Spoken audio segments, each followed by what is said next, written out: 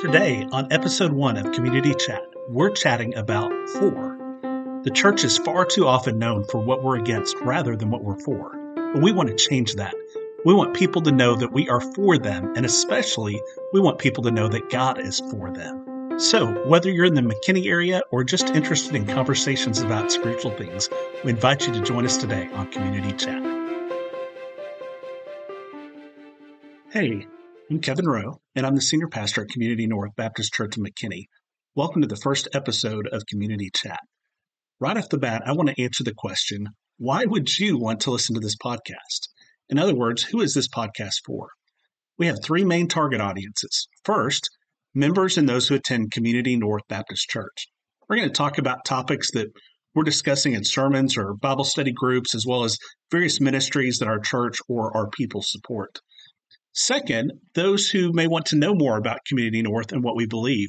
This podcast is a great way to get a feel for who we are, what our heartbeat is as a church. And then, those who are interested in discussions on spiritual issues. Fortunately, I'm blessed to have some great friends who have a lot to add on these discussions, and I'm excited about chatting with them about these various topics.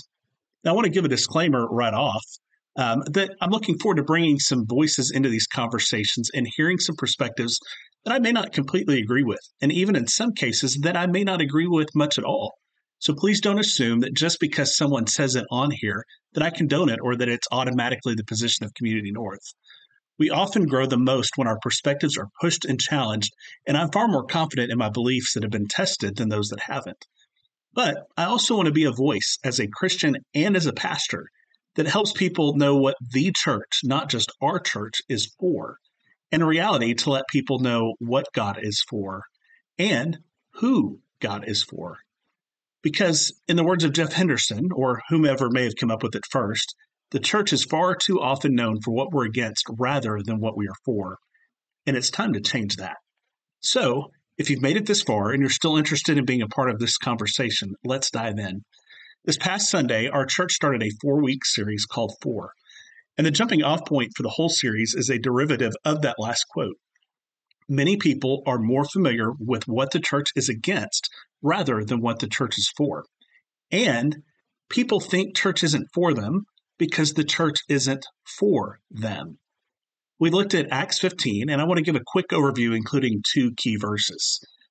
There was a disagreement about whether Gentiles, people who aren't a part of the Jewish faith, who are beginning to follow Jesus, should also have to follow Jewish customs, including circumcision. Now, this is one issue when we're talking about infants, but it takes on a whole different dimension when you're talking about adults. So Paul and Barnabas traveled to Jerusalem to discuss with the apostles and elders there. And Peter gets up and speaks in the meeting and talks about how he's been sent to the Gentiles and how God has accepted them. And in verse 10, Peter says this. He says, "Now then, why do you try to test God by putting on the necks of the Gentiles a yoke that neither we nor our ancestors have been able to bear?" Well, when we think of the word yoke, we think probably of oxen. You put a yoke on them to have a couple of oxen work together as they're plowing. It helps them to do that. Well, in the Jewish faith, the word yoke, or the word for yoke, also takes on the meaning of the teachings of a rabbi. And so the rabbi would have his interpretations on various issues and matters, and he would have ways of interpreting things. And so when you took on the yoke of one of the rabbis, you meant that you took on their teaching, you were embracing it, you were going to follow the way of the rabbi. And Peter's looking at them saying, you know what? We haven't been able to keep all of the traditions, all of the laws, all of the commandments ourselves. And we grew up in this, and our ancestors haven't been able to do this. Why in the world would we expect that the Gentiles would be able to? And then we move forward a couple verses, and we get to meet James. And James here is likely the brother of Jesus, but even if he's not, he's a key leader in the church in Jerusalem. And in verse 19, he says this. He says, "It is my judgment, therefore, that we should not make it difficult for the Gentiles who are turning to God."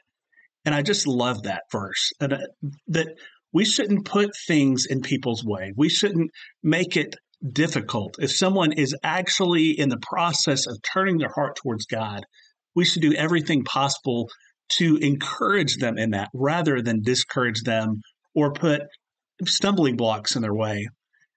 The reality is this: the gospel itself is offensive. Think about it.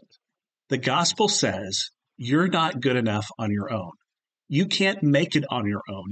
You can't deserve somehow or earn somehow a relationship with God, the ability to go to heaven, the ability to live in that right relationship with God, any of that, that we can't do that on our own. That's kind of offensive when we think about it, or it's very offensive. But I would say that we need to make sure that we're not offending people with anything other than the gospel, that we're not unnecessarily stopping them from coming to God. I mean, so you look at Romans 3:23, verse we've heard many, many times, many of us have. It says, "For all have sinned and fall short of the glory of God." That goes to just what I was saying a minute ago, that the gospel itself says none of us can make it on our own. But we usually look at that verse and we say, okay, well, there's, for all have sinned and fall short of the glory of God, period. But the reality is there's a comma there.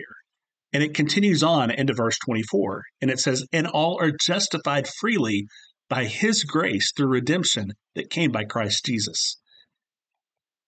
So rather than we've failed, it's hopeless, there's nothing we can do, we see God's justification through what Jesus Christ has done. Romans 6:23, another one of the verses we jump to very regularly.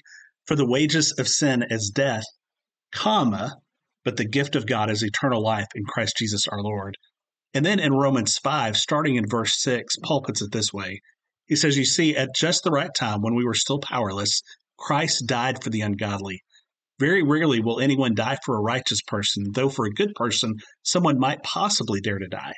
But God demonstrates his own love for us in this: while we were still sinners, while we were dead in our sin, while we had nothing to offer, would never have anything to offer, Christ died for us." And that gives us hope. So the reality is that God is for us, and not just for us, but for the whole world.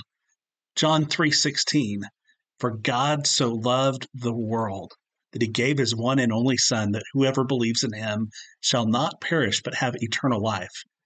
He didn't just love the good people or Republicans or Democrats or Americans or a particular race or ethnicity.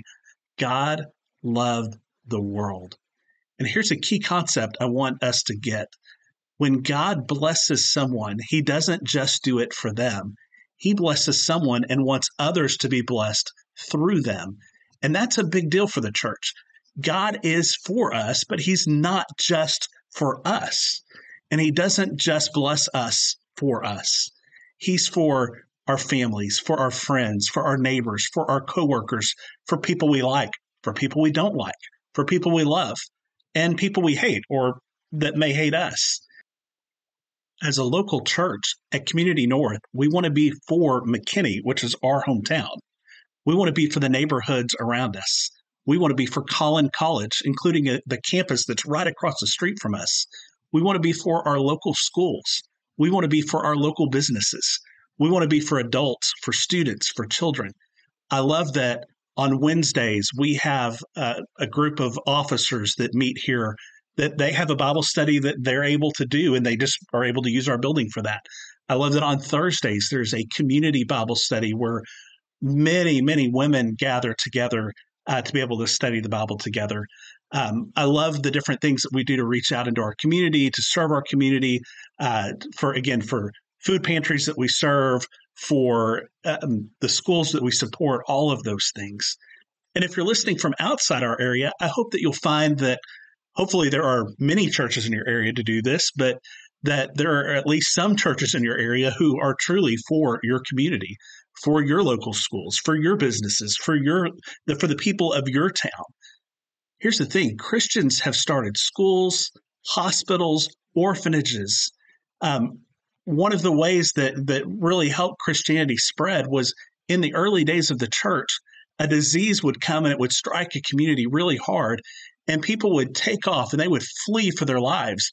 But Christians would rush in to care for the sick and the dying without fear for their own lives. That's what it's about. When we realize that God is for the people of our community, it makes it a lot easier for us to be for the people of our community. So, hopefully, your experience with the church has been positive.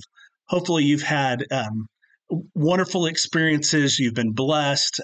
If you're a part of a community, that it's a meaningful part of your life as a whole, and certainly of your spiritual walk. But if you're not a part, hopefully you will start to see some churches that are really being about the communities that they're in. I had the opportunity back in 2011 to be a part of something that was really cool. It was a dialogue that was put together by First Baptist Bedford, where Marty Akins was the pastor at the time. And this dialogue was with Christians and atheists. A cool backstory of how it came together. Maybe we'll go into that sometime. But there's an atheist group in the Metroplex in Dallas-Fort Worth that had some people they invited to come, and Marty invited some Christians to come and be a part as well. He was probably pretty selective at who he brought in, considering what was going to happen there. And basically, we sat around tables and just had discussions and conversations about our experiences in life and where we were at. And I've got a feeling that a lot of the atheists came in expecting confrontation, that they were going to be ready to try and argue with us about why we shouldn't believe in God, and expecting us to argue with them on why they obviously should believe in God and all of that. But what happened more often than not is Christians that were there would basically ask the atheists, and hey, tell me your story. Just tell me your experience. How did you get to where you're at?